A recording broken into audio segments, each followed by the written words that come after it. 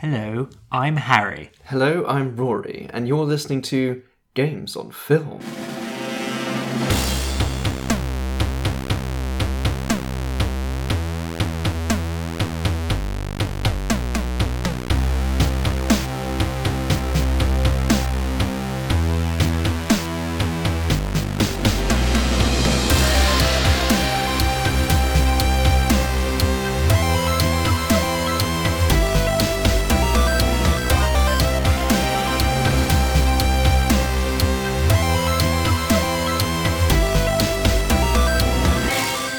Yes, Rory, that is correct.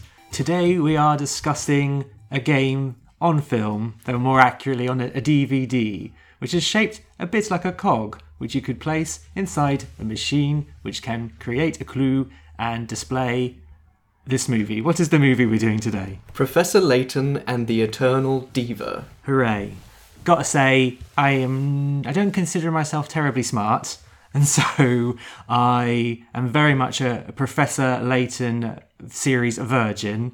I've kind of almost like avoided playing these games because I know I'd be spending £30 on the privilege of getting insulted.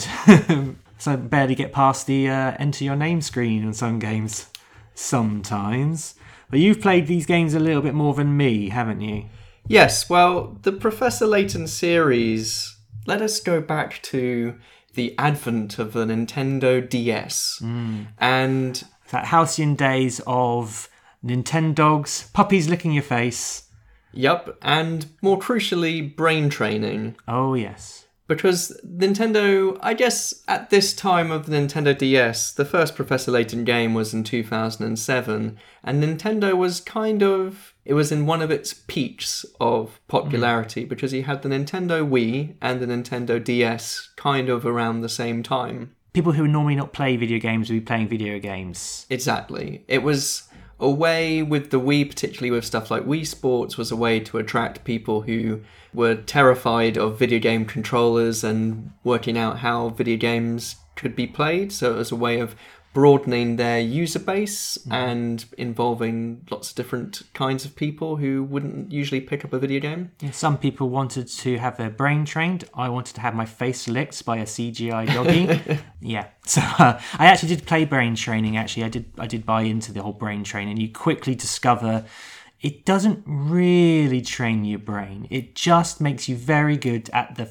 5 or 6 particular games. Yeah, and I think with brain training, it did definitely capture a lot of people's attention and really opened up the idea of video games to different people and made them seem less scary, I think, because you had the kind of stylus and touch screens and not too many complicated buttons to deal with. And I think eventually this all led to the Wii getting Wii Fit. I think some lady tried to sue Wii Fit because Wii Fit told her she was fat or something. Okay. So I think maybe we stopped doing. It wasn't worth the effort. I think it was maybe this week I saw someone who'd been playing Wii Fit every single day since its release. Oh, wow. Like, still now. Clearly, it's definitely chimed with certain people. I think there's... Well, it sounds like one person. It sounds like the guy who celebrates Christmas every day. Yeah, chime with one maniac.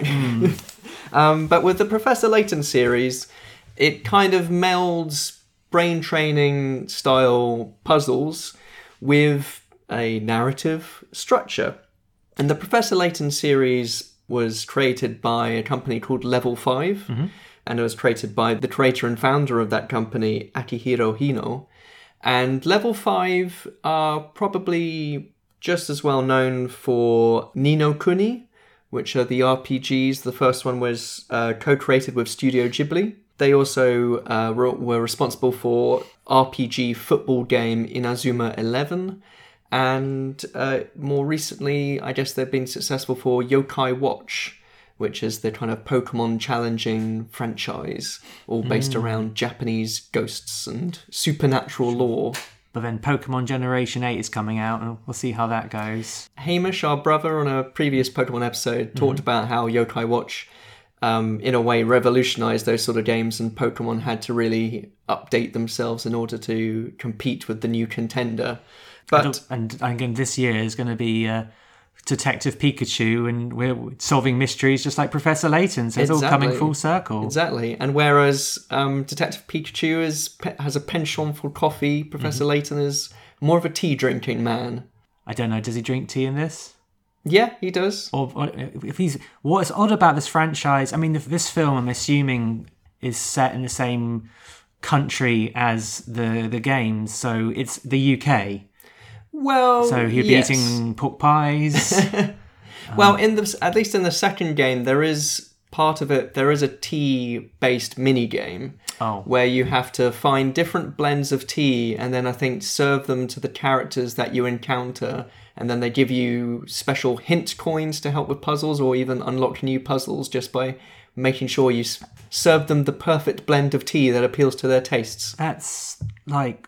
That's a game in of itself. Oh, yeah. I'd love to be like doing a cookery game, and how well you follow the instructions gives you just better points, like S rank at the end. I know these aren't Nintendo games, but they're very closely associated with Nintendo. Oh, yeah. And I think Nintendo would have so much fun, like on the Switch or something, where you could be chopping things up and serving clues. And just chopping things up and serving clues. So what you'd do, you'd make a recipe, you'd upload it to your Switch unit, and then you'd walk around the high street, your actual high street in real life, showing people food, and then they could give you hints. Because of us watching this film and in preparation for it, I have been playing quite a bit of my 3DS now. Mm-hmm. And one of the functions of 3DS was that if you walk around and have it on, that other people who also had the 3DS, if you pass them, you get, I think, Street Pass.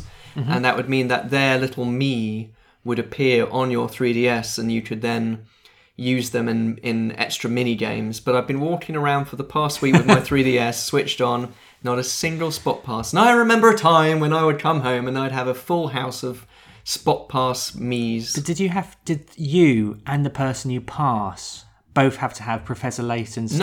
No, you both just had to have a 3DS and switched on. Okay. Sometimes you would then, in those games, if they had the same game, then they would appear and, you could challenge them in certain things. I can't imagine that sort of thing being introduced into modern smartphones, because that would just open your phone up to be hacked by randos in the street. But there are things where people can log into your phone. Like, if you leave your phone open to people do that, people can drop into your phone and send you messages and stuff, if you're crazy. Oh, they had the same fingerprint as you. They can look. It's not so secure as it sounds. Because what if someone does have the exact same fingerprint? Well, you know what? Yeah. I recently got a new phone with a fingerprint scanner to let myself log in, and I locked myself out. I couldn't lock out, and then I realised that not all my fingers had the same fingerprint, and I've been trying to open it with my thumb all this time. It's like, stupid. That's why when you get arrested in the movies, they don't just ink one of your fingers and just wait. It's okay, they're all the same. And that's why I would suck at any Professor Layton game, because if I couldn't work out that clue, I had not a chance in heck. I think you've also been playing, is it Professor Layton meets Phoenix Wright? Yeah, so that's the... Is it versus Phoenix Wright? It is versus Phoenix Wright, Ace Attorney, which I don't know, was unusual. Like, to say Phoenix Wright's going to take down Layton. They're in direct competition, yeah. He's Professor Layton for all those murders that he committed, and Phoenix Wright is going to finally serve justice upon him. Or maybe Professor Layton decides to be a lawyer, and... the judge says, how does the defendant plead? And Layton goes, a true gentleman is always patient.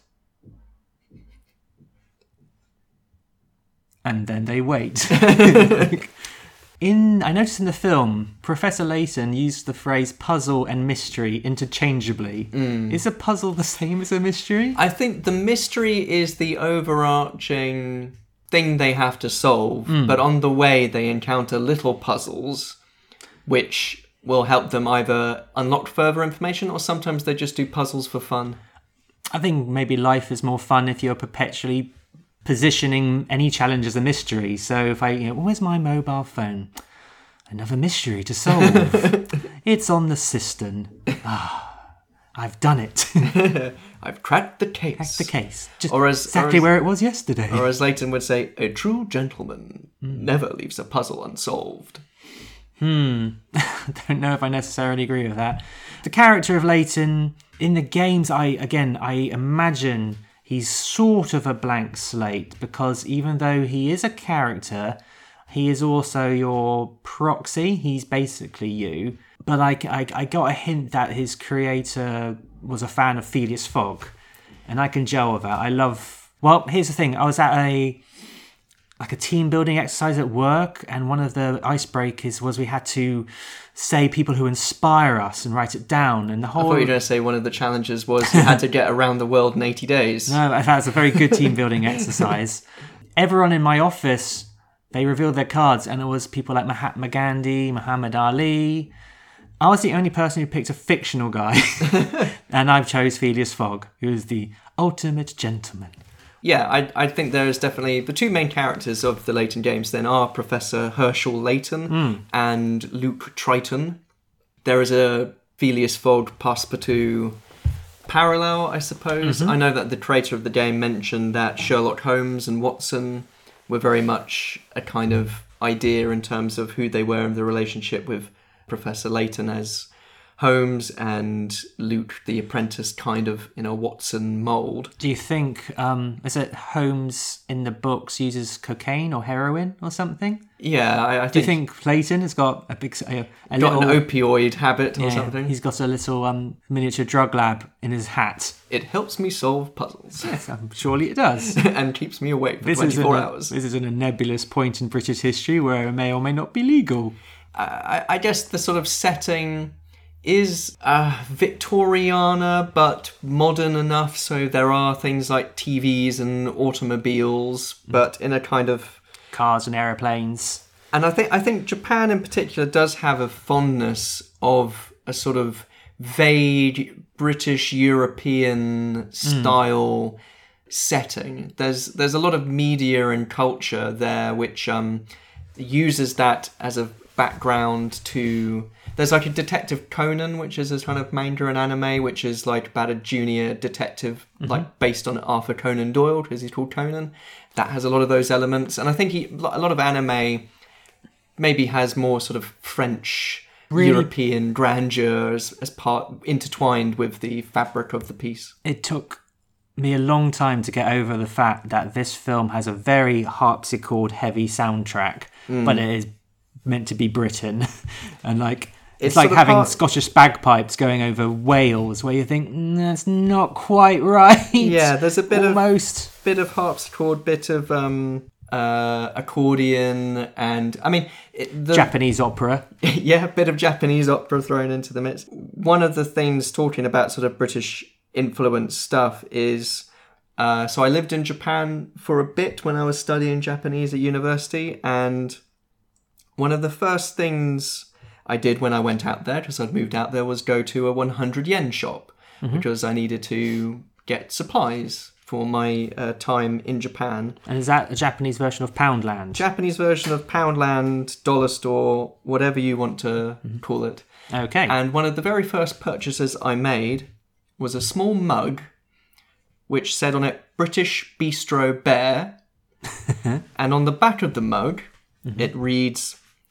Bistro Bear is the best gentleman of a British tradition. He is cleverly refined, is very stylish and kind.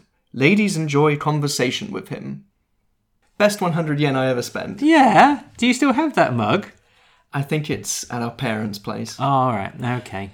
But it's one of those things where there is I guess a kind of English gentleman ideal, which I think Leighton and the wider world inhabits. We as we record this, they've just announced the new Pokemon game, Sword and Shield, and it seems to be set in the UK. And there's been a lot of fun on the internet about the people's perception of the UK versus reality. And yeah, we won't go down that route, but it's quite a shock to the system when people describe things like Harry Potter and James Bond as part of the appeal is that it's quite exotic and it's not like a dystopian hellhole where the people are as miserable as the weather. But in terms of the games then, so there are, I think, 6 main titles and a few spin-offs.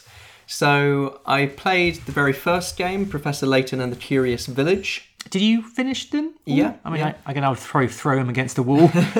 So I finished, Professor Layton and the Curious Village. I played the second game, Professor Layton and Pandora's Bots. Sometimes they have different titles in different territories. And then, yes, I'm in the middle of playing Professor Layton versus Phoenix Wright Ace Attorney. I kind of left it for a bit, and because we were doing this episode and watching the movie, I decided to get back into it, and I am enjoying it again. So how long did it take you to remember what on earth you were doing? Luckily, it wasn't in the middle of a court case, Yeah. because those can be complicated. It was. Wow, you seem to zone out for 8 months there, Phoenix. I was just thinking. The jury is guilty. The jury Not is trapped guilty. in this hotel. Yes, 12 very angry men. Yeah. Most of them dead. Yeah. So I played those. Those are the kind of mainline DS and 3DS titles. There's an original trilogy and then there's a prequel trilogy. Mm-hmm. And this film is set in the middle of that prequel trilogy. So there's some stuff which I wasn't familiar with and some stuff which I was. It started as a game. Since then, Professor Layton has had many exciting adventures, selling 7.3 million copies to fans all over the world. Today, we visit one of the Professor's earliest, most intriguing investigations with his apprentice number 1, Luke.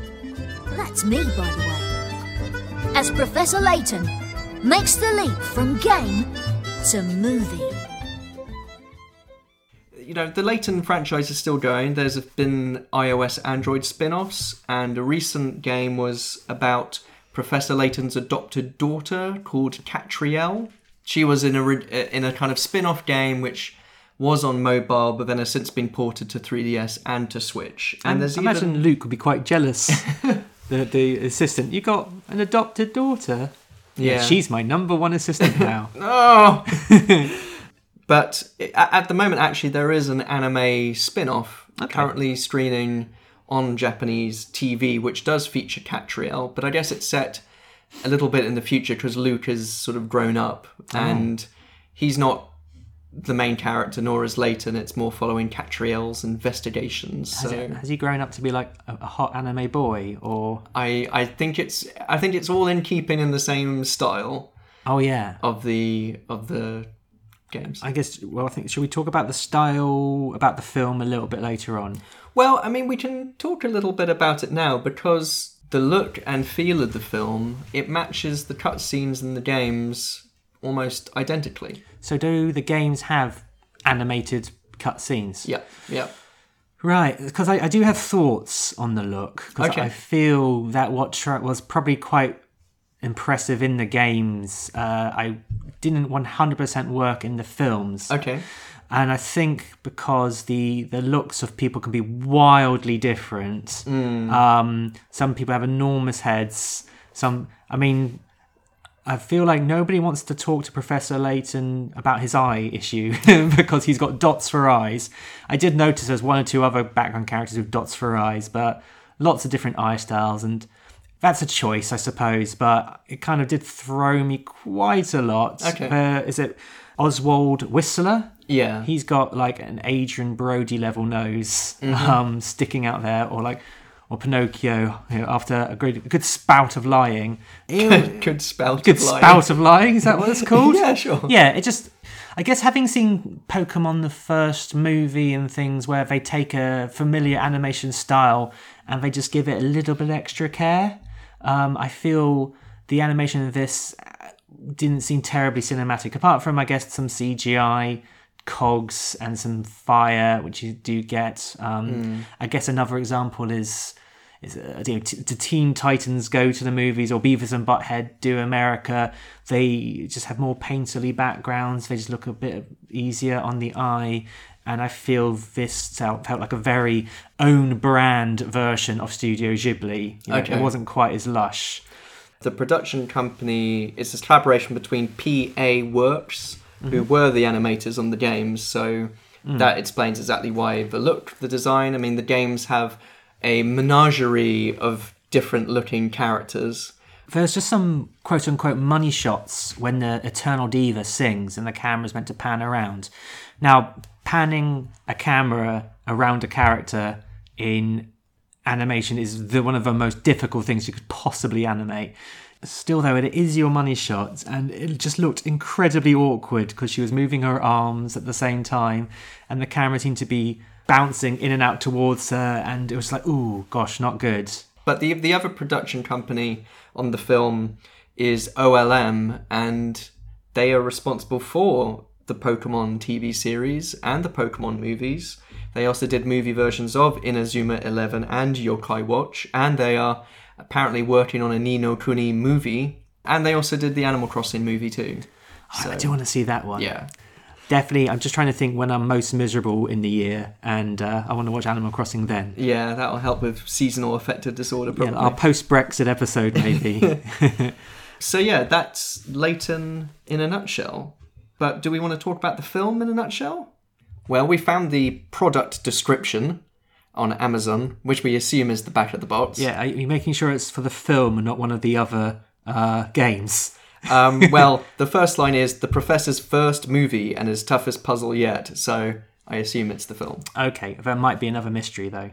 The professor receives a letter from his old student, the famous opera diva Janice Quatlane, who will soon perform at the legendary Crown Breton Opera House. She sends Layton 2 tickets and invites him to attend as her special guest. Meanwhile, a rash of disappearances hits London. 2 young schoolgirls are the latest victims, and the professor suspects it's related to the strange things that are happening at the theatre. As Layton's assistant Remy stays behind to investigate the case of the missing girls, Layton and Luke travel to the opera house to solve their toughest puzzle yet, the mystery of eternal life. Based on the UK's favourite Nintendo DS game, Professor Layton and the Eternal Diva is a brand new adventure starring the Professor, his loyal assistant Luke, and introducing a whole new cast of colourful characters. Produced by Level 5, the creators of the multi-million-selling Professor Layton puzzle games, the Eternal Diva is the Professor's toughest puzzle yet. Did it say Remy on there? I thought the character was called Emmy. It says Emmy on the old wiki. So yeah, there's quite a few moments where... maybe it's a clue. There's quite a few characters whose names we didn't quite catch as they were being delivered, and we had to check later. And it doesn't help because there are some characters who are actual other characters in the film, multiple identities and such. So keeping tabs on who was who also is sometimes tricky. This is set in the UK, but everyone has very strong British accents, which even I fail to understand. And I don't know if the cast, the English voice dub cast, because you watched this in the dub, are English or just put it on English accents. I think at one point Professor Layton says, "into that cabin," and I thought he said cavern. Another point, somebody talks about a little girl saying, well, she's a bitch shy. Oh no, he goes, she's a bit shy. And I thought, I think that's a bit... There was a little bit of a... They left the sound of the shh a little bit too long between the bit. So, well, actually, okay, so we'll talk about the main 2 characters then, Professor Layton and Luke. Which one of those do you think is voiced by a British actor, and which one of those do you think is voiced by an American actor? Ooh. I'm pretty sure this is... I told you not very good with puzzles. It's a binary choice. Oh, well, I guess I'm going to have to say the American kid, Luke, sounds like every American kid I've heard in animation doing a British voice. So I'm assuming the answer is Luke. Incorrect. So Professor Layton is voiced by an American actor, Christopher Robin Miller. But interestingly enough, the voice of Luke is different in the American version as it is to the British version. But the American voice actor who plays Luke in the American version of the games still does a British accent, but just not a particularly good one. So what was I listening to now? Because I can't tell if that's a good one or a bad one. Well, it's good at what it is, but it is a British voice actress. Maria Darling plays the voice of Luke in non-US territories and also in the dub we watched. So the dub we watched has the original voice actors from the games. Okay, good. And that's why I wanted to watch it in that dub, because I was familiar with the games, and it would seem weird to me if they suddenly did speak in different voices. There is some debate as to who has the better version voice of Luke. The American voice is okay as a British accent. It wobbles quite a bit, but it's definitely an older sounding Luke. I mean, I'm 99% sure you probably like the version you first played with. Of course, yeah. I mean, yeah, it is a little bit stereotypical Cockney, slight little, I'll help you out, Professor. He both looks and sounds exactly like the E-boy from Ralph Breaks the Internet. Yeah, a little bit. But yeah, what I appreciated with this film as I'd say I was a fan of the games. Just because I haven't played them all doesn't mean I didn't enjoy them when I did. What I appreciated was the fact that it did very much keep the same style. The music from the games was in the film. They had the main theme. And yeah, it would have been odd to me if it did have different voice actors, because, you know, you hear them a lot in the games and the cutscenes. So as this film is effectively an extended cutscene in a way, it would have been odd to me if it had been different. So I was just interested to think what you thought of the performances, at least of the main two. I guess I enjoyed the core governor type performance of Luke, and I feel that Leighton, he curious creation is old Leighton, because I think his voice perfectly matches his look in that they're very level, slightly, I want to say dull, but I think that gives it a disservice, because I don't think it was lazy. I think that's the thing. I quite like his brown suit. I like how he goes for the orange shirt. It's not a button shirt, so he's got a bit of he's sports casual. And he has got that hat which never gets removed, ever. To the point that his hat is depicted on the door of his office, because that's his, instead of a name, it's a hat. I guess around town he's known as the guy of the hat. Yeah. Well, Sherlock Holmes is known for his distinctive headgear. I know, gosh, the Sherlock TV show was really... They kind of felt they didn't need to use that hat, and then it became a thing in the later seasons. Yeah, I don't know. Again, let's go back to my original statement. I feel like he perhaps works slightly better as a video game character. I feel Luke has more personality, because he's obviously the guy you're playing off in the game. Because he's such a blank slate, I did spend the whole film in my own headcanon thinking that he was a psychopath or a murderer, because, just skipping ahead slightly, the thrust of the plot, or the big mystery in the sort of second act starts. Spoilers for Professor Layton and the Eternal Diva. Yeah, is that all these people are on a boat. They have to solve a mystery lest they die. There can only be one winner, and Professor Layton, being the one guy on the boat whose bread and butter is solving mysteries, must have been like, I'm totally going to win this. So there are moments. I mean, the big confusion, not really confusion, but the big thing I felt about the film, and I thought that's kind of odd, is how everyone knows that there can be only one winner, but they're all helping each other out. You'd expect a battle royale sort of scenario where everyone starts to murderize people, or it feels like this is the film Saw, but for kids. I guess, yes, one could read it as, he's just very calm and composed, and he's using logic to solve the problem. Or it's just that he knows best, and he really doesn't care about anyone's emotions. No. And he's just like, that's okay if everyone dies, because I know I'm going to win, so I'm just going to stand here smiling enigmatically. There's a few clues on this boat, and the second one, everyone gets it wrong and goes one way, and Leighton walks the other way, and he just brushes aside, like, yeah, they can all go to their deaths. Yeah, he just assumes that doesn't matter because... Logically, there can only be one winner. It might as well be me. It's a zero sum, Luke. By the way, Luke, only one of us can survive. And the series is not called Luke, is it, Luke? Yeah, it's not Luke in the Curious Village, is it? Anyway. But, I mean, you say Professor Layton is the main character, but I think in the games... You don't really play as one of them. You're sort of playing with them together the whole time. So you're the third member of Bros. Yeah, I mean, just not get acknowledged. But they're not talking to you at any point. So I think it is just, you're kind of with them together. So I don't really think of Professor Layton necessarily being like the main character. In some ways, I think you're almost playing as Luke because you're the apprentice puzzler and you're trying to solve puzzles with him and, you know, learn from him. And I feel like that's the relationship you kind of have with his character in the game. Sort of, I guess that reveals the fact that Professor Layton ain't smart. It's you, the player, who's smart, and he's getting all the glory. Yeah, it's like, I knew that, but I just wanted to see if you knew that. Yes. A true gentleman always fails to acknowledge his compatriots when solving a mystery. Once again, the Professor made the front page of the London Times.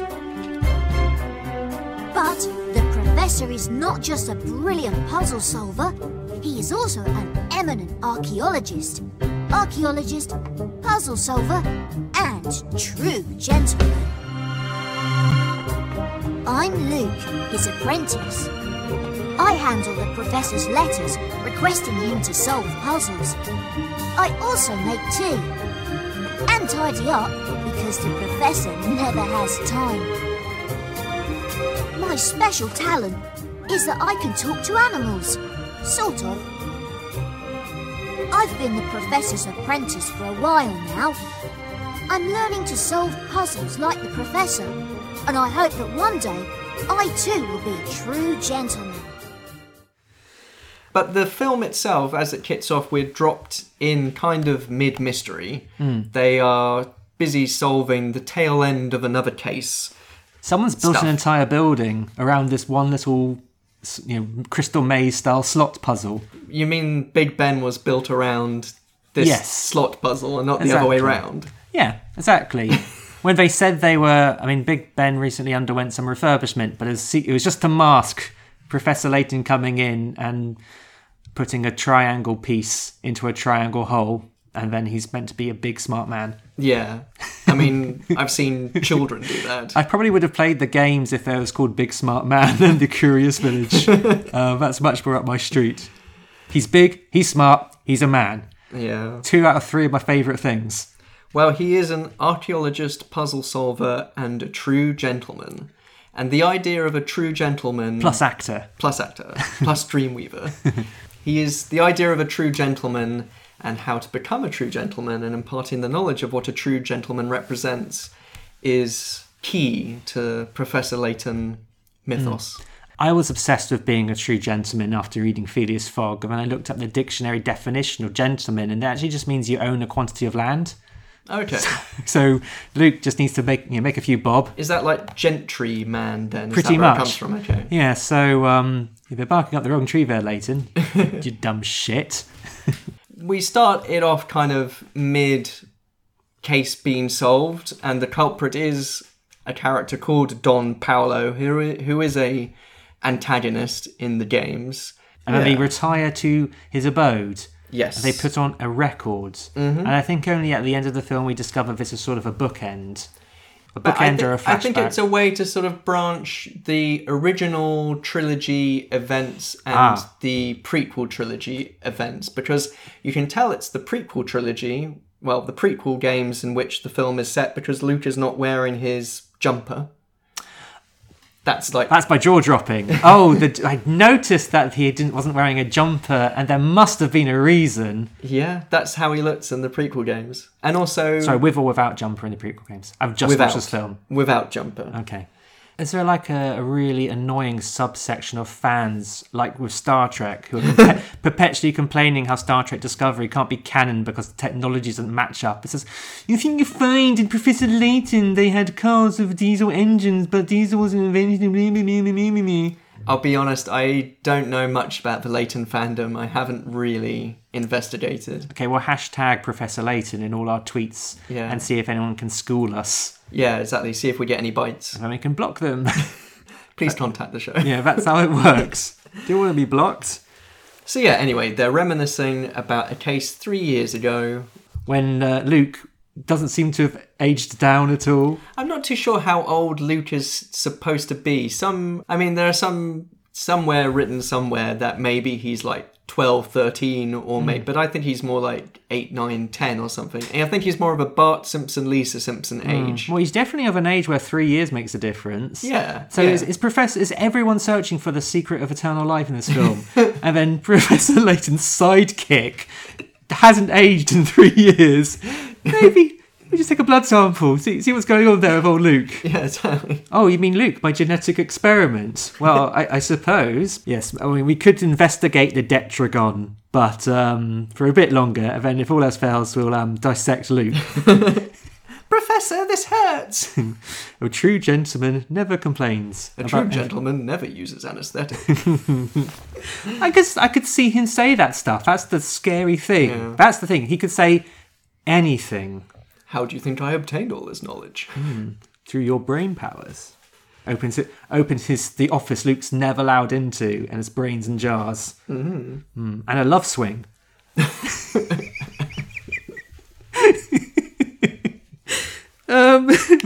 3 years. 3 years earlier. Flashback to... Again, I could just...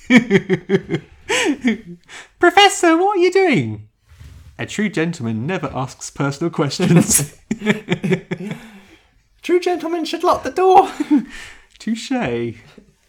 So the case that they are reminiscing about involves Janice, who is an opera singer and former student of Professor Layton. And she has sent a letter to Professor Layton to say that a friend of hers, Melina, who passed away the previous year, she believes to have been reincarnated as a 7-year-old girl. And This kind of threw me. yeah. But go on. And this girl informs Janice that she has been given the gift of eternal life. We've got a few names here. What was the name of the... Janice? Yes. Janice's friend, Melissa. Melina. Jessica's... Janice. Janice's friend, Melina, Yes. died last year. Yes. And then a little girl Yes. claims she's been possessed. She is the reincarnation of. Reincarnation of someone who died last year. Or I guess possessed, because if she's 7 years old, then she can't have been reincarnated. I would assume so. I mean, I once had some friends who... They were talking about reincarnation. And they were saying, oh, I always thought growing up, it's not that your consciousness gets reborn in a new body. It transfers to a new body. And my other friend said, oh, yeah, me too. And they sort of took that as proof that they must be onto something because they both had the ideas separately. Two people believe the same thing, so it must be fact. Bloody hell. Does the little girl have a name yet? I don't believe so, but I think we are to assume that it is Melina. But I think they call her Nina. But I thought, oh, do the other games have possession? Well, so... I mean, just side note, in Phoenix Wright, a lot of his defense seems to rely on a psychic.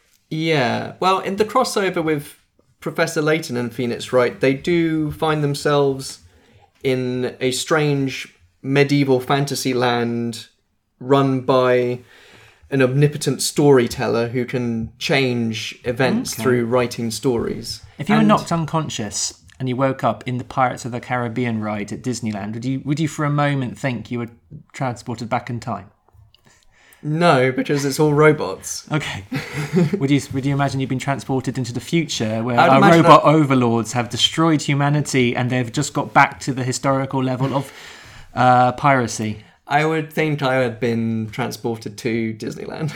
Okay, you're smarter than I Hey, am. I've been on the Pirates of the Caribbean ride 3 times in the past year.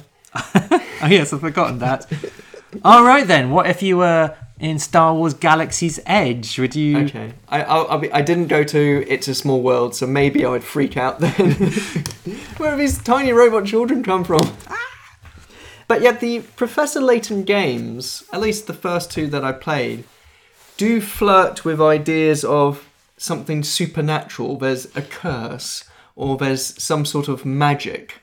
Eventually gets solved and it turns out, oh, it's science, or oh, it's something else. But it does flirt with the ideas of like vampires and, you know, strange curses and forces, and it's up to you to sort of investigate and find the truth behind what people believe to be peculiar. And sort of, so that he's got like Scooby-Doo levels of retention there, where we always think it's a mystery, but it's not. So yeah, the idea of this kind of mystery of eternal life is very much in keeping with the games, I think, as a plot. So obviously this is a film, and as you mentioned, this is very much like watching a cutscene. So did you find as a player of the games that you felt like it was kind of pointless? Because I was watching this properly as a story, but I mean, you know, this, because it's so close to the games, were you intrigued by the plot and the twists, or were you thinking, I want to solve a mystery now? Well, no, I was, because the games themselves, they're more like an interactive story. Okay. It's more of a point-and-click adventure. Mm-hmm. So even without the cutscenes, they are still very dialogue-heavy. You are meeting characters, you are interviewing them, you're trying to solve a case, but the way the film pans out and the games do are pretty similar, actually. So I never really felt like, oh, I wish I was doing a slide block puzzle right about now, because I think in a way the film manages to make the puzzle moments in a way a bit interactive. I mean, we were solving the puzzles ourselves as we went along. So, you know, it's as much a puzzle solver as you would, you know, any kind of detective thriller or something. But the mystery to solve in this instance, Luke and Layton are invited by Janice to attend an opera in which she is performing called The Eternal Kingdom. And The Eternal Kingdom is in reference to the Legend of Ambrosia, which Devon knows how they make it so creamy. Oh, yeah.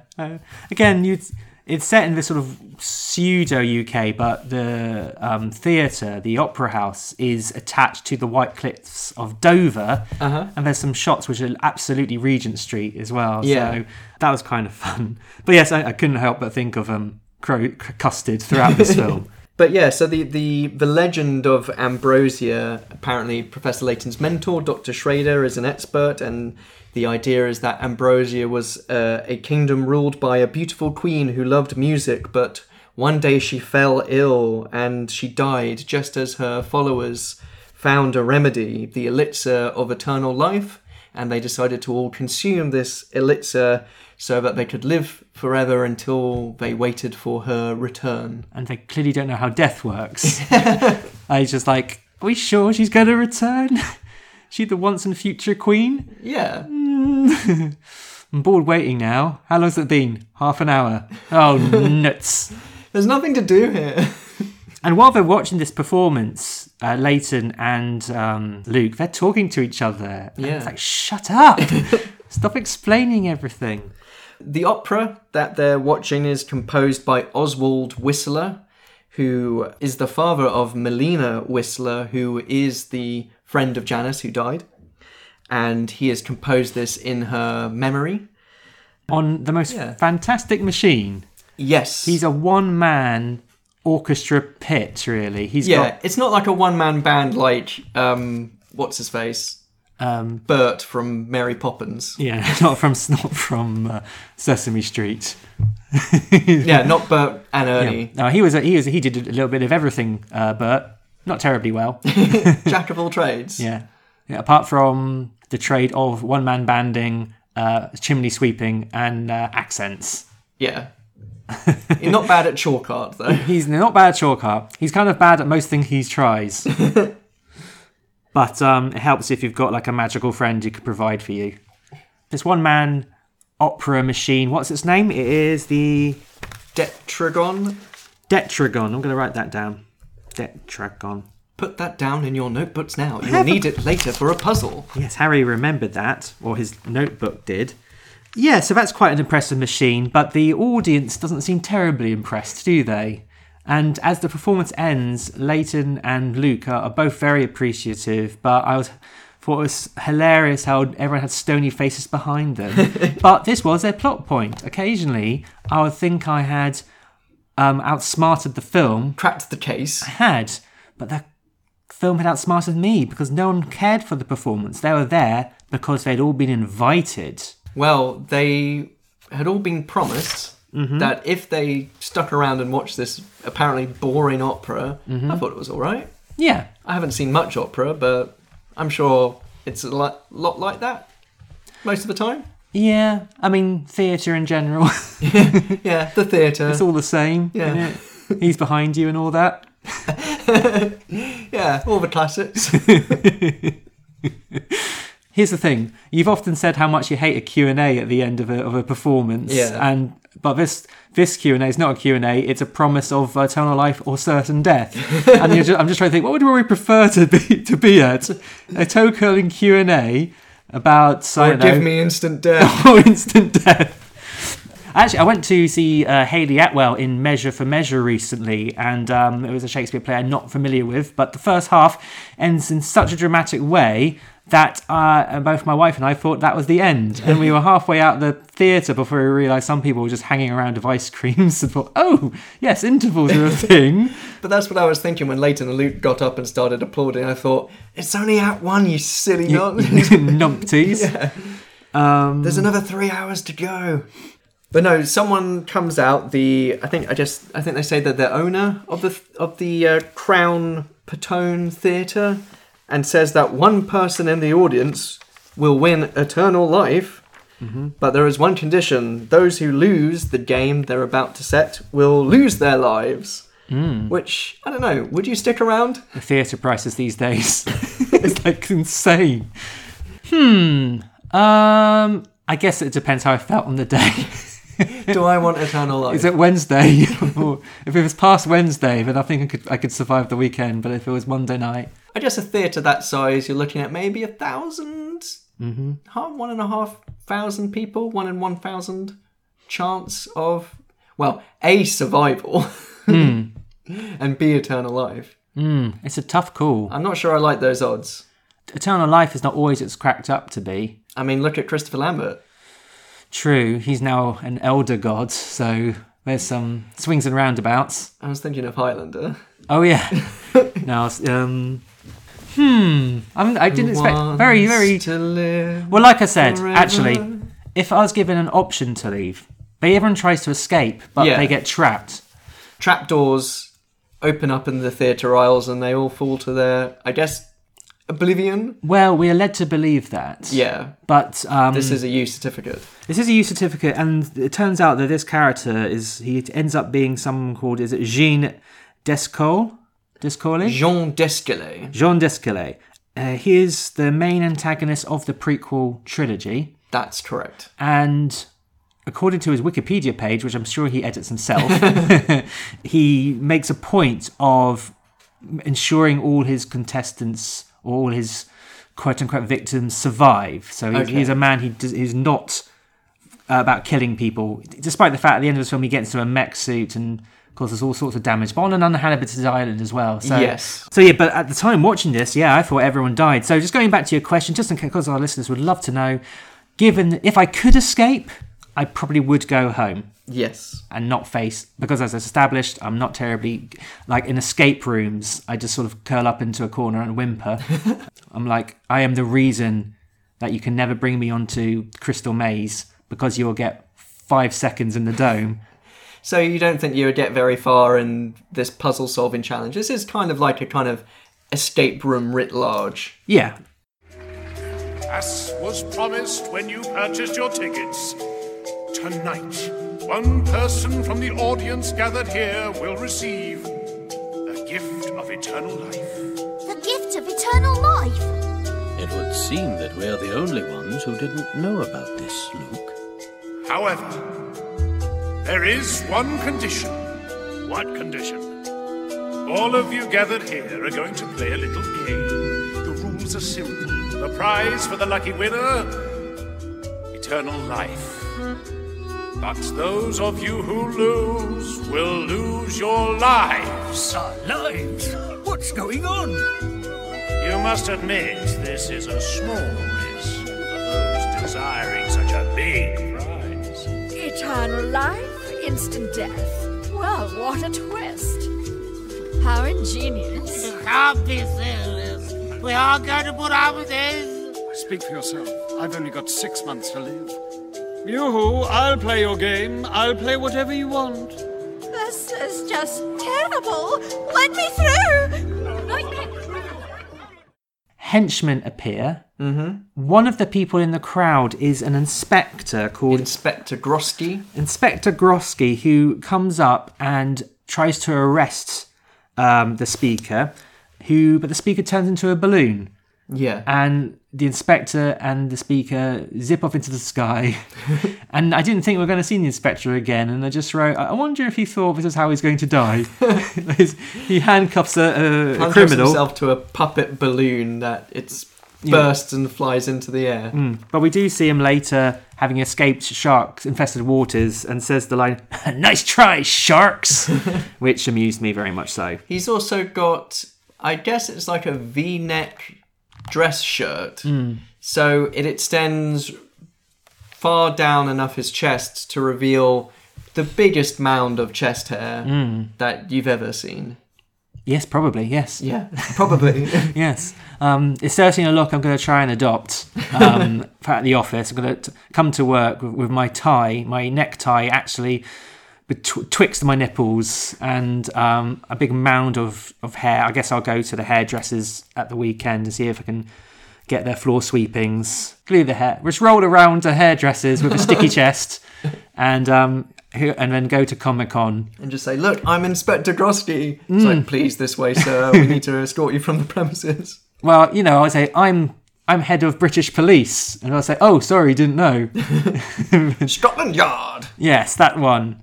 The remainders, the survivors, is what I'm trying to get out, are informed that they have to solve clues, and one of them is going to become immortal. And again, as I say, Professor Layton is probably secretly like, "Oh, my life hasn't been a waste of time." I can get eternal life if I just outsmart these bozos. I mean, it is like being in a room with Sherlock Holmes at a like murder mystery party. You're like, "Oh, Sherlock!" It's like you'll get given the cards, and you get one of you gets the card which says you are the murderer, and Sherlock looks at you and goes, "It's you." It's like, we've not even started yet, Sherlock. It turns out that the theatre is a boat. Oh yeah. They are now on a ship in the ocean. The theatre is atop this big ocean liner. I want to know what is they can't escape. I want to know what the world's most buoyant opera house is now. I'm sure there must be. I mean, cruise ships are huge. Oh God, yeah. There must be. They usually have massive theatres in them, but I don't know whether it's like full. I mean, imagine like Sydney Opera House on top of a boat. It would quite easily fit. Could happen. It could happen. Just needs a crazy billionaire to make it. Well, not too crazy, because I'm sure there's a lot of logistics involved. Yeah, let's put the foundations on the roof. So yes, it becomes a boat. That was quite an impressive little... I mean, this is the point where I did wonder, do these games get this epic? I mean, they're usually a bit more contained. I think this is one of the cases where it's the same as the games, but we can do stuff on a larger scale, hence more CG, hence bigger, more variety of locations and bigger stuff happening. But they now have to solve these puzzles. Yes. All mysteries, whatever you want to use. And he announces that the first puzzle is puzzle 001. And I thought, oh God, there are going to be 100 plus puzzles. Wow. I mean, I think that's a holdover from the games, because that's how they are displayed, I think. And other 100 plus puzzles in the games? Yeah, I think most games have a 150 or so. Okay. I think, what is the first clue? It is... They have to look around and they have to say what the oldest thing they can see is. And we were like, we were scribbling down in our notebooks what it was, and we really wanted to know if we got it right. And all the other characters are looking at all the old artifacts around. There's some historical artifacts, and while this is all happening, there's a music sheet playing music, like an old piano, like a automatic piano. You and I got it right. Yeah. Because the answer is the stars and the sky, because the ceiling of the opera house had opened up. I put stars, so I would have got half a point. I'm sure you would have been allowed to live. Imagine if it all ended up, if this was a... We find out that this has all been a ruse, but imagine if it got down to the points system and I had a massive row. I want half an eternal life. What does that mean, Harry? Well, no, not everyone works out. Some people are still hanging around the historical artifacts, fall in the pit. Yeah, it does seem like the ship is mainly comprised of trapdoors. Everywhere they go, if you don't get it right, then trapdoor, find you in the lower decks later, I guess. I mean, it's better to have a trapdoor and not use it than, not have a trapdoor and really want one. But I feel like it's more like you'd have a trapdoor and then there'd be either the temptation to use it unnecessarily, or you would just accidentally use it forgetting you have a trapdoor there. Yeah, this is either going to do the house lights or... Yeah, I don't know why I installed both of these switches next to each other. It does raise a question, how new is this opera house? Because this plan to trap people has to... And turn the opera house into a boat. I mean, maybe that's why the opera tickets... I mean, one of the guests at the opera does say it costs a small fortune to attend. So maybe the reason... Maybe it's new. I mean, but also because, maybe the tickets cost so much because this, Jean d'Esquillet had to build an opera house and a boat and a castle and pay all these guards, all according to his plan. Yeah, must have been very expensive to get a ticket. Later on, as I say, it's revealed this whole thing was a ruse, and this is just a long attempt to get, is it Nina to the machine to have her brain wiped? We'll get there. But I just wondered, why didn't they just take her directly to the machine in this mysterious island? The whole solving the plot shenanigans seemed to serve no proper purpose, less apart from the fact it's called it's a Professor Layton movie. Yeah, there is definitely cheaper, quicker ways of going about this plan. What is the second clue? 002. The second puzzle to solve is that they need to find the largest crown. What's the boat called? The Crown Patone. How long does it take them to work this out? Specifically, actually. It takes them a little bit of time. It doesn't dawn on them for a while. I mean, one of the guests does say, there's hundreds of crowns on this silly little ship. Just so matter-of-factly, like... Duh. Everyone knows there's crowns everywhere. There's quite a cast of characters, and they all get little choice lines. I was very intrigued by one of them who's doing this because he has 6 months to live. In fact, he's one of the first people to put up his hands and say, I'm totally on board this mystery on the boat. When it comes to the end of the events film. unfold and we discover there's no elixir of life. Perhaps an epilogue where everyone's gathered around him and his tearful family. And he says, I just wish I hadn't gone to the opera. Yeah. Would have saved his money. I wonder if anyone got refunds. Probably not. That's not how real life works. Yeah. Anyway, back to this and cartoon. Yeah, well, so in order to solve this puzzle, a bunch of people go to the front entrance because there's a big crown there, but Layton and a few smarter... survivors all start clambering on lifeboats and paddle out and then reveal that the opera house itself is shaped like a big crown, and that is the biggest crown on the boat. As you said, on the lifeboats, we do have some time with, I guess, the band of survivors that we get to know a little bit better. And it's interesting that one of them is a kind of Agatha Christie alike, because it's an author who apparently wrote Murder on the Thames is how she introduced herself, and she knows that some of the other people are famous individuals. There's a footballer, there's a historian, there's a socialite, and it did definitely feel like an Agatha Christie. All these people maybe somehow know each other, or at least aware of each other, and they've all been brought together because they all want to find the secret to eternal life. And I don't know, I enjoyed that it very much captured that feel of that kind of a story. No one is murdered apart from like scores of people to their knowledge falling into pits in the boat. But I really hope that if Professor Layton ever discovers a body, there isn't also like a half-completed game of checkers in there, because he'll just be drawn to it. Just his eye keeps shifting to this like chessboard, and he just keeps going, if I just move that piece, I Luke. will get checkmate. Yeah. Professor, I think there's some skin under the fingernails. Yeah, you just collect that, Luke. I just... There's a crossword that needs solving. While these guys are on the boat, we cut back to Remy, or Emmy, whatever she's called. She's doing her own investigation, and she's going around this room and discovers that there's this one Ambrosian artifact. It's the only Ambrosian artifact, she is told by another assistant. And I did wonder, if there's only one artifact, how do you know it's Ambrosian? Because you kind of need to compare things, surely.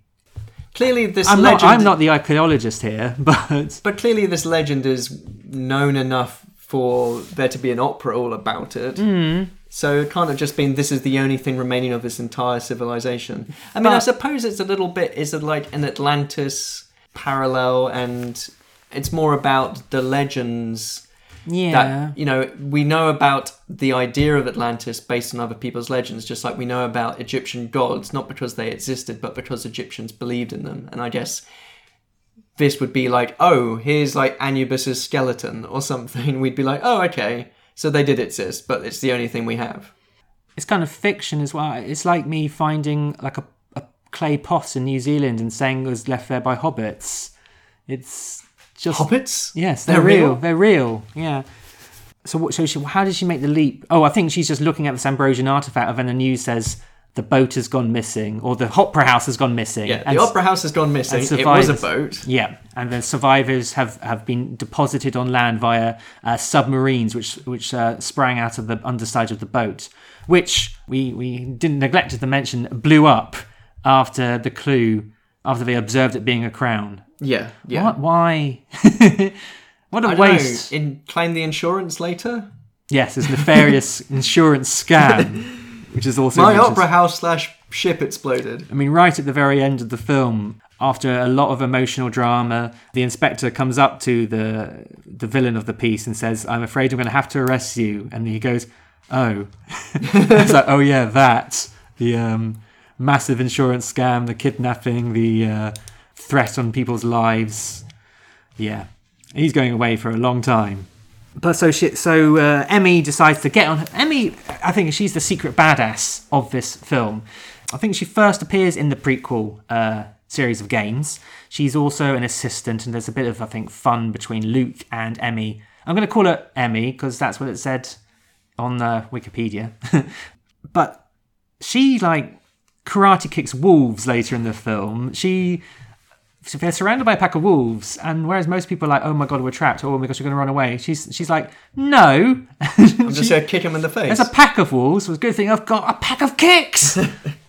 Yeah, because you were asking me, is this like the games where there's like action and... sword fights? Yeah, there's, I guess in some cutscenes there's a bit of stuff but more like running away from explosions kind of thing, rather than actual physical combat. I mean, maybe I can't remember whether Professor Layton does kind of roll up his sleeves and punch people in the face. I have had just about enough of you looking at Game FAQ. I've had enough with these measuring jugs, trying to get the right amount of water in each of these things on the scales. It's just use the marks on the side, Professor. Very good, Luke. Being a badass, she has her own seaplane, and she flies off in that to where the boat should be. She picks up the Inspector Grosky, who's been lost at sea, pursued by sharks for a good long while, overnight. Yeah, pretty much. It's like the Quint story in Jaws. Yeah, I think anyone who's like doll's eyes. I think anyone who's been eaten by a shark clearly just didn't want to try hard enough to get away. Yeah, you're not swimming fast enough. Yeah, you just didn't want it enough. I like annoying football fans when their team loses a game. I sort of turn to them and I say, they obviously just didn't want to win enough. That really makes me popular. But we cut back to the guys on the boat who arrive at an island, and I think at this point you sighed and you said, are we ever going to watch a film which doesn't have an island?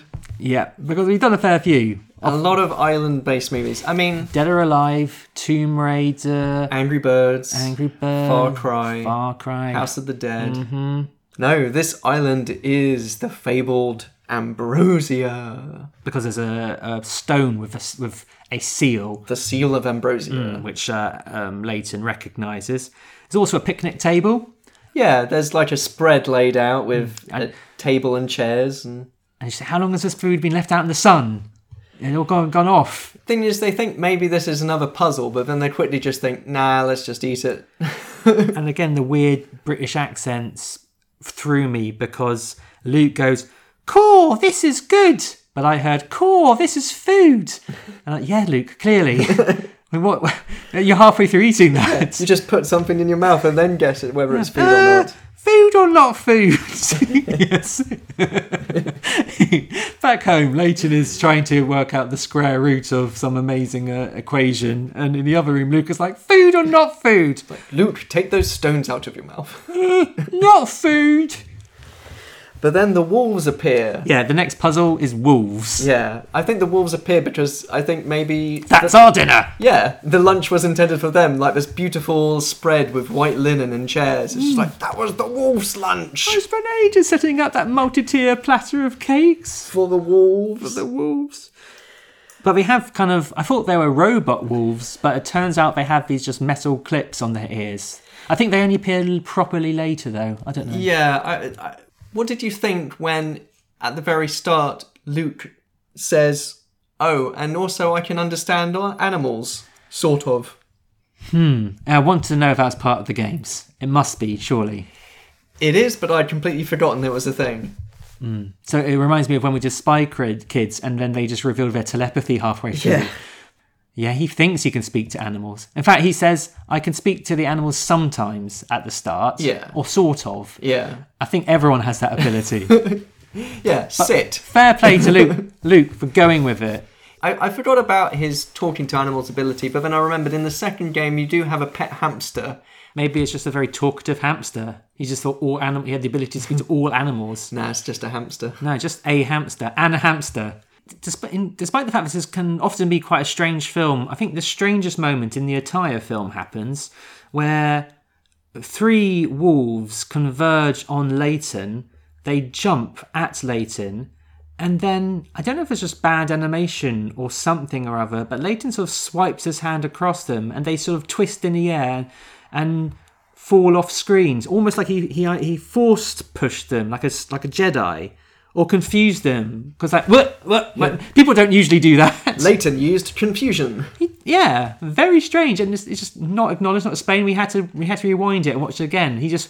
Apparently the best way to dismay a mid-flight wolf is to swipe your hand at them. I wondered whether it was like he was moving his hand and they were holograms, and he was swiping his hand through them, and it was just I couldn't work it out either. And again, maybe someone who has played all the games can tell me whether Leighton has like anti-wolf spray on his hands or something. He's wolf-born. He was raised by a series of very academic wolves.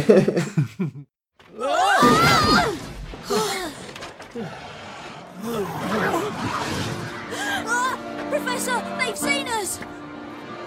Let's go. Not more running, Professor! Even a true gentleman needs to get some exercise.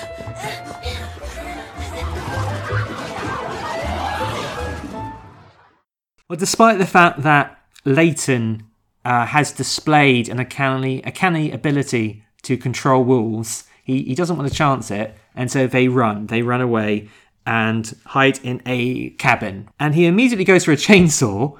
There was a moment where I thought, is this the bit when he says crack the door open, and he just thrusts the chainsaw out through the crack into the faces. Did get a little bit of a woodshed, Evil Dead 2 frisson as soon as I saw the chainsaw, and there's a POV of the wolves approaching the door. Yeah. And it has like the kind of Evil Dead Force sort of POV feel to it. Yes, the one sort of properly cinematic shot is this. I think it must have been done in 3D, where the camera just races towards the cabin, and you think, oh Christ.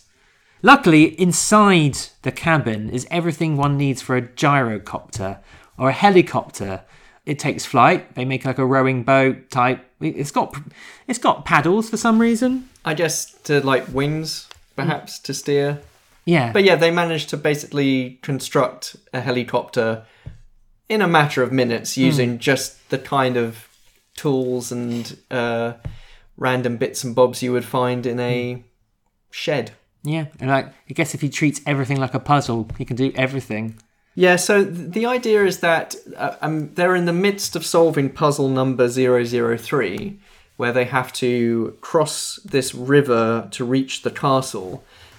Before they got to the cabin, they were trying to stop the wolves from attacking them with some handy cages, which were hanging from trees.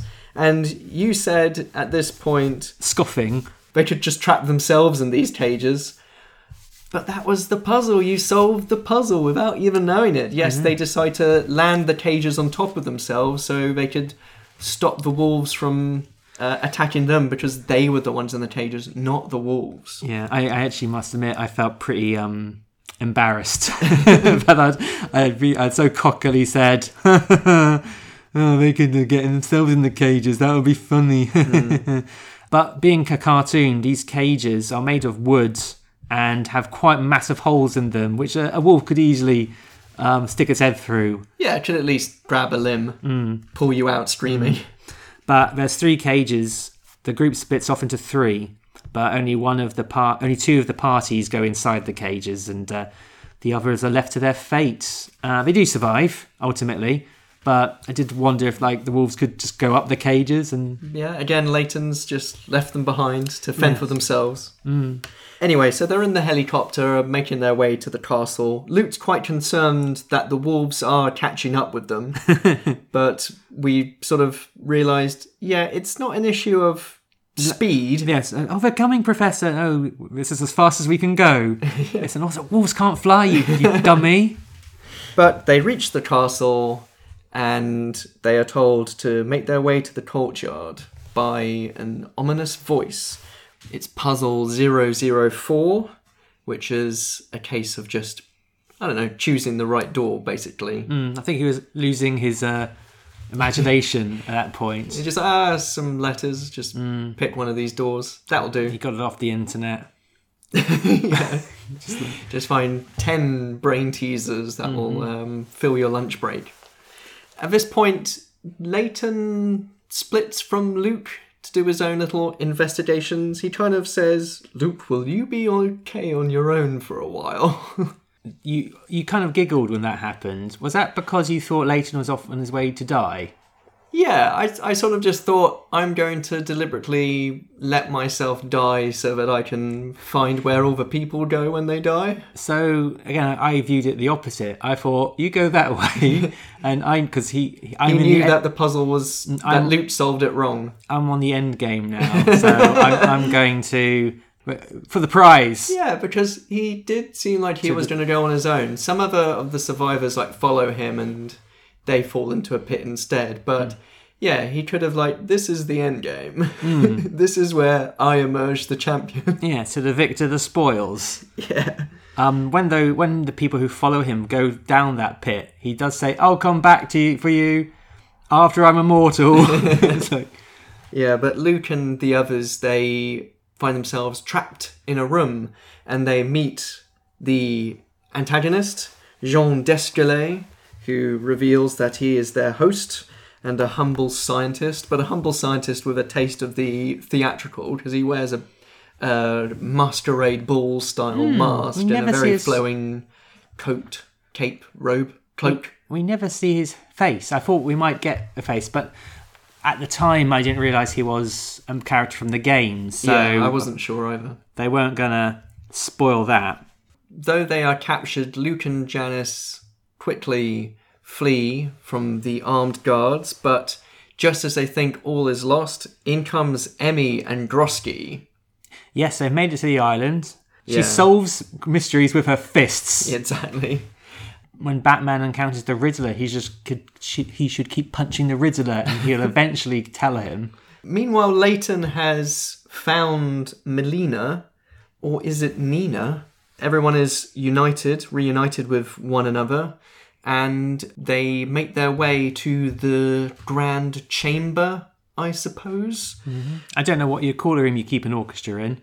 Yeah, well, this is where the instrument, the Detragon, is placed, and Amelia from the group, she is one of the survivors. She was invited to the opera by Oswald Whistler because she was a gifted chess champion, someone who, just like his daughter Melina, was also gifted so that he could share this opera with a special guest.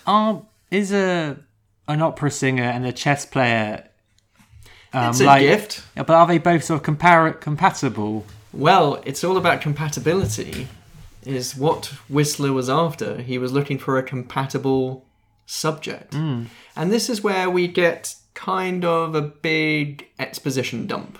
And I got incredibly confused. If you thought me struggling with the names earlier was perhaps an indication of how much I took away, then you were absolutely right. We've kind of felt the best way to describe this bit is to literally read the Wikipedia passage.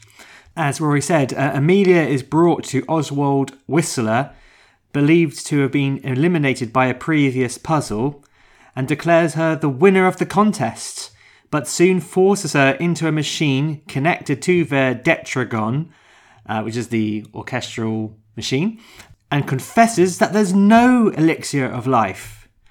Layton and company manage to save her, and Layton explains the truth. The Detragon is actually a machine that can copy a person's personality and download their memories into another person's brain. Whistler had conspired with Descalais to abduct girls from London and use the Detragon to implant them with his dead daughter's memories as a means of keeping her alive indefinitely. This is the fate that befell Nina, and it is the fate that Whistler had planned for Amelia. Layton reveals that Janice was also a victim of Whistler's experiments, and that, unbeknownst to Whistler, he had actually succeeded in transferring Melina's memory into Janice's body. It was Melina who sought Layton's help in stopping her father from hurting anyone else. So, Janice was possessed by the dead daughter of Oswald Whistler. Yep. And then the spirit of the dead daughter, through Janice, contacted Layton. Yes, ghostwriter. Exactly. And then the other two named ladies, Amelia and Nina, were gonna be victims of the brainwashing thing. I kind of understood it as it was being said, but there was no way... I felt it more than understood it. Yeah, there was no way to really explain that any more succinctly. I mean, it's not like you went, oh, of course. Yeah, there are some... I'll give it a bit of a credit, actually. It actually does connect and make sense. There's no... Sometimes in a badly written mystery, you have to make a logic jump or make some big assumptions. But it does connect, but it's very convoluted.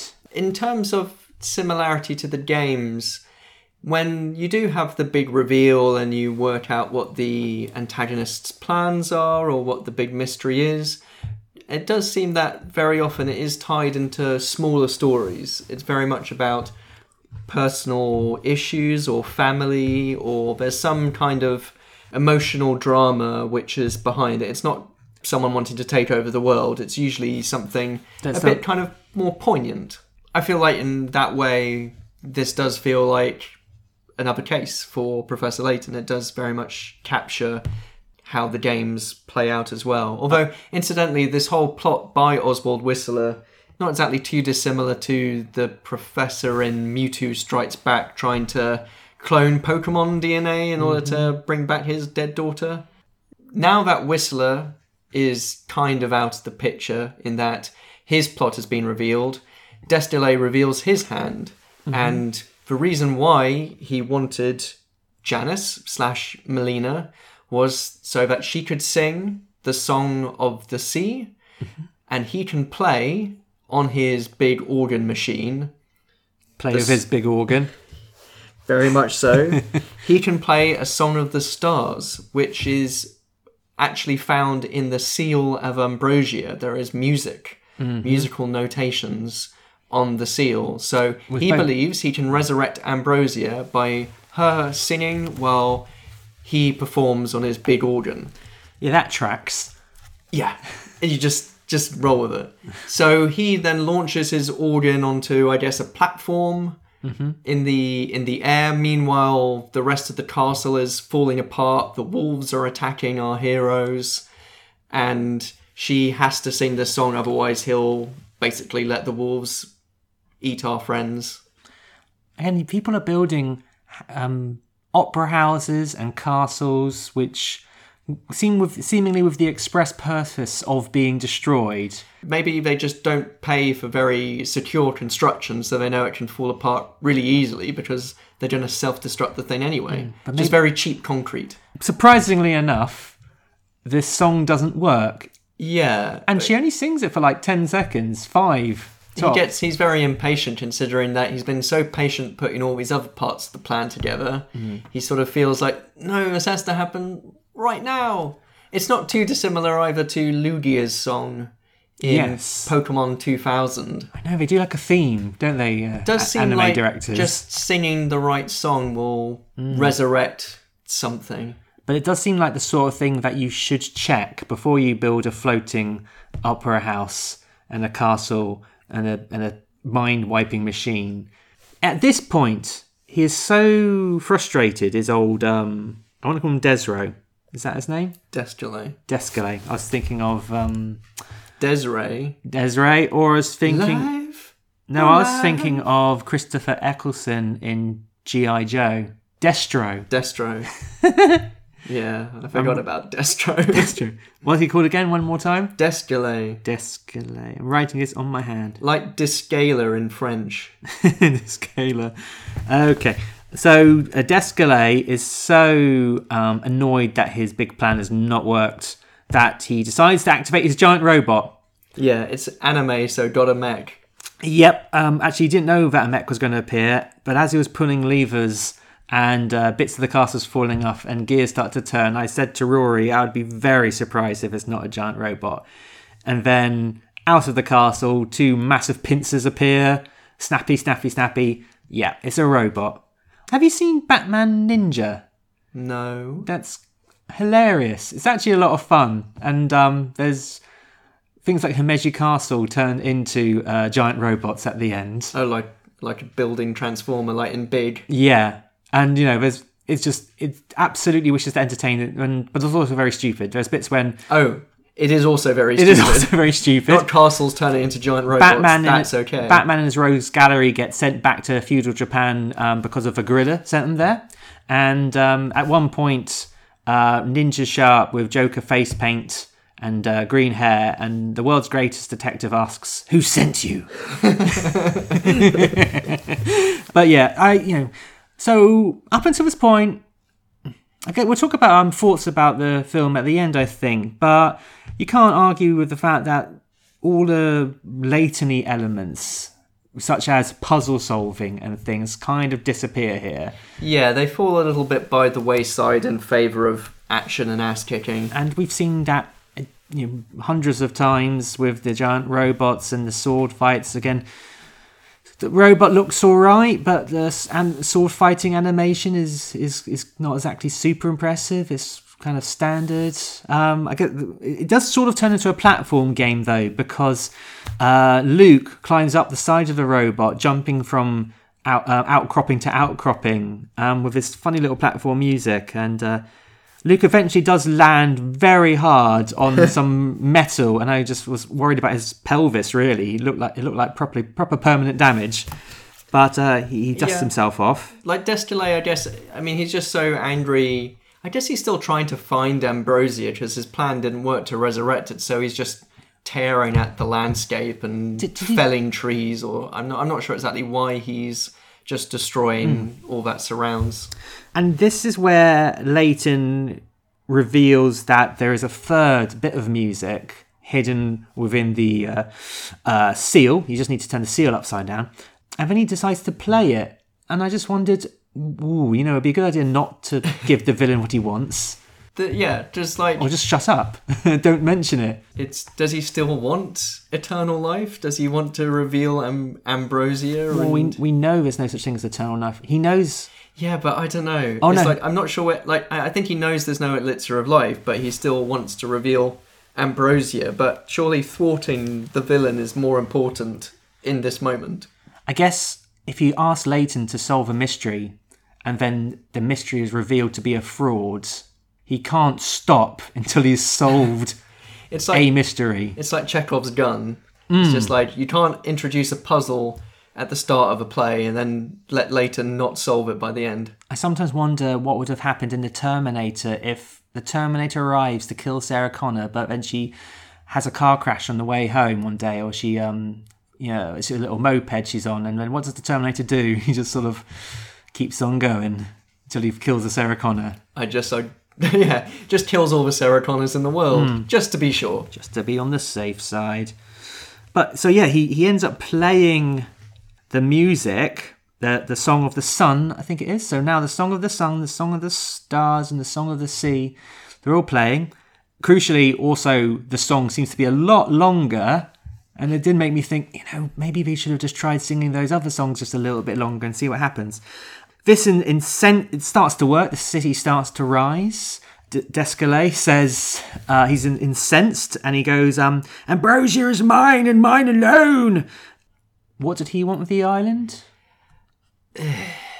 I forget. I mean, again, it's one of these episodes where we watched we watched it not so long ago. If he's going to charge lots of money for people to attend his opera, it's just like he wants to charge. Make it a tourist attraction and charge lots of people to go visit. That's true. I'll turn it into a dinosaur park. But the castle, the robot, ends up falling into the sea. Descalais falls off the robot, and I'm assuming he survives because this is like in the middle of a trilogy which he starts in. So after the robot falls into the sea and the ruins of Ambrosia have been revealed, Melina basically bids her father farewell as she departs Janice's body, but, Oswald does still have to get his comeuppance in the sense that he is arrested. The inspector appears and he says, I'm afraid I'm going to have to arrest you. And then Oswald says, could I just please play one more song? And he's like, can I please play my brainwashing machine one more time before you arrest me? I don't see how that could be any problem. And you could have just wiped the memories of everyone present and got away scot-free. Yeah. And Luke then says, so another mystery has been solved. And I really want Leighton to go, solved? Yeah, solved's enough. It's like, I'm bored of this mystery. Is there anything left to solve? So the secret of Ambrosia wasn't eternal life. The Ambrosians live forever because we remember their beloved queen. So that's it, and another mystery has been solved. But hey ho, we cut back to the present day, and Janice, real Janice, not possessed Janice, walks in. I guess they're waiting for her. But yes, there's all been a bit of a flashback, and now they're off to have some, I'm assuming, tea and cake with Janice. Or there's another mystery to solve. Yes. What did you, the Professor Layton Ultra fan, think of this adaptation? As I mentioned at the start, I've been enjoying returning to the world of Professor Layton by playing the Phoenix Wright Professor Layton game recently, because I haven't been playing my 3DS very much at all, so to dust it off and give it a go and be drawn back into that world has been a delight. And I feel like this film is a very good encapsulation of why I enjoy the games. Obviously there are puzzles, and while there is a degree of being able to solve them as you watch the film, it's not clearly as interactive as the game, but it definitely feels like a just another chapter, a continuation of the series. It's not really like an adaptation in the sense that they didn't have to change anything, probably just how incorporate the puzzle element into the story. But the games do that themselves. I enjoyed it a lot, and I look forward to the Dr. Kawashima brain training movie in due course, where there's a disturbing giant Kawashima head bobbing around and coming after you if you don't solve his Sudoku. I'd like him to be sternly looking down at the audience for a full 90 minutes. Get it, and his expression just gradually gets sterner and sterner and sterner, and the very last frame is like a silent scream. and then instead of credits, sums. Yeah. I feel that the last act really lost it for me, sadly. I think the revelations of the possessions, even that was kind of a bit wishy-washy. I feel like it might be just a cultural thing, because I feel like it was the sort of storytelling of Japanese anime sometimes does go down this sort of route where things like reincarnation and possessions is treated as an absolute given. That's not, I mean, it's fantasy. I mean, it's not like, I'm not going to buy this Lord of the Rings stuff because a wizard clearly can't come back after they've fallen into a pit. It did kind of lose me, but I did enjoy everything beforehand. I think because I'm not a player of the games, I could only judge it on the story and the characters, and they were all kind of charming and a bit fun, and things I didn't quite understand, like Luke's nascent animal talking ability, was like, that's probably a game thing. But, saying that, as I only can compare it to the other animes that I watch, like Ghibli and things, and I feel like I'd rather spend time in those worlds. I think it was good. I think I did enjoy it, but if I watched it a second time, I think I might stop after the big reveals, because that's the end of the mystery. No, I do agree. I think it does suffer from reveal fatigue. I think once you have all these revelations piling on top of each other, that's when the film gets dull, and then the climax with the robot at the end is just unnecessary. If this film was only an hour long, perfect, very happy, have the reveals, plot thwarted, end of the day, back home in time for tea and biscuits. Mm-hmm. Like, it does run out of steam, and it does leave the film feeling a little bit baggy at the end, even if the running time overall is fairly short. So, yeah. Just maybe after an hour, our brains have been so taxed by puzzles. It's too much. Just too much to take, too many puzzles. What film are we doing next? Well, because we are approaching the 1-year anniversary of the Games on Film podcast. Ooh, cool, Professor! I know, crikey blimey Charlie O'Reilly. Yeah, I'm called Luke, Professor! Yeah, that's your name, Luke. We have decided that we're going to return to the world of Lara Croft, but this time it won't be the Alicia Vikander Lara Croft, it will be the Angelina Jolie Lara Croft. Yes, we're going to be doing Lara Croft Tomb Raider. So until then, how can people keep in touch with us? Well, you can find all kinds of links and information and fun stuff at our website, which you can access gamesonfilm.witsite.com/podcast or tinyurl.com/gofpod. Or you can just find us direct on Facebook, Twitter, we're at gamesonfilmpod at both destinations. You can email us, gamesonfilmpod@gmail.com, and you can find all episodes on soundcloud.com/gamesonfilmpod. If you want to contact us individually, I'm on Twitter at Rory Steele. I'm at OnlyManWhoCan. And the music for this episode was composed by David Lightfoot. Do you have anything you'd like to plug, Harry? If you just Google Harry Steele Comedian, you'll find me. I do stand-up comedy. You can also find me if you search for Gamer Disco on the social media channels, and you can check out our regular music and video game club nights and events, so find out more about Gamer Disco there.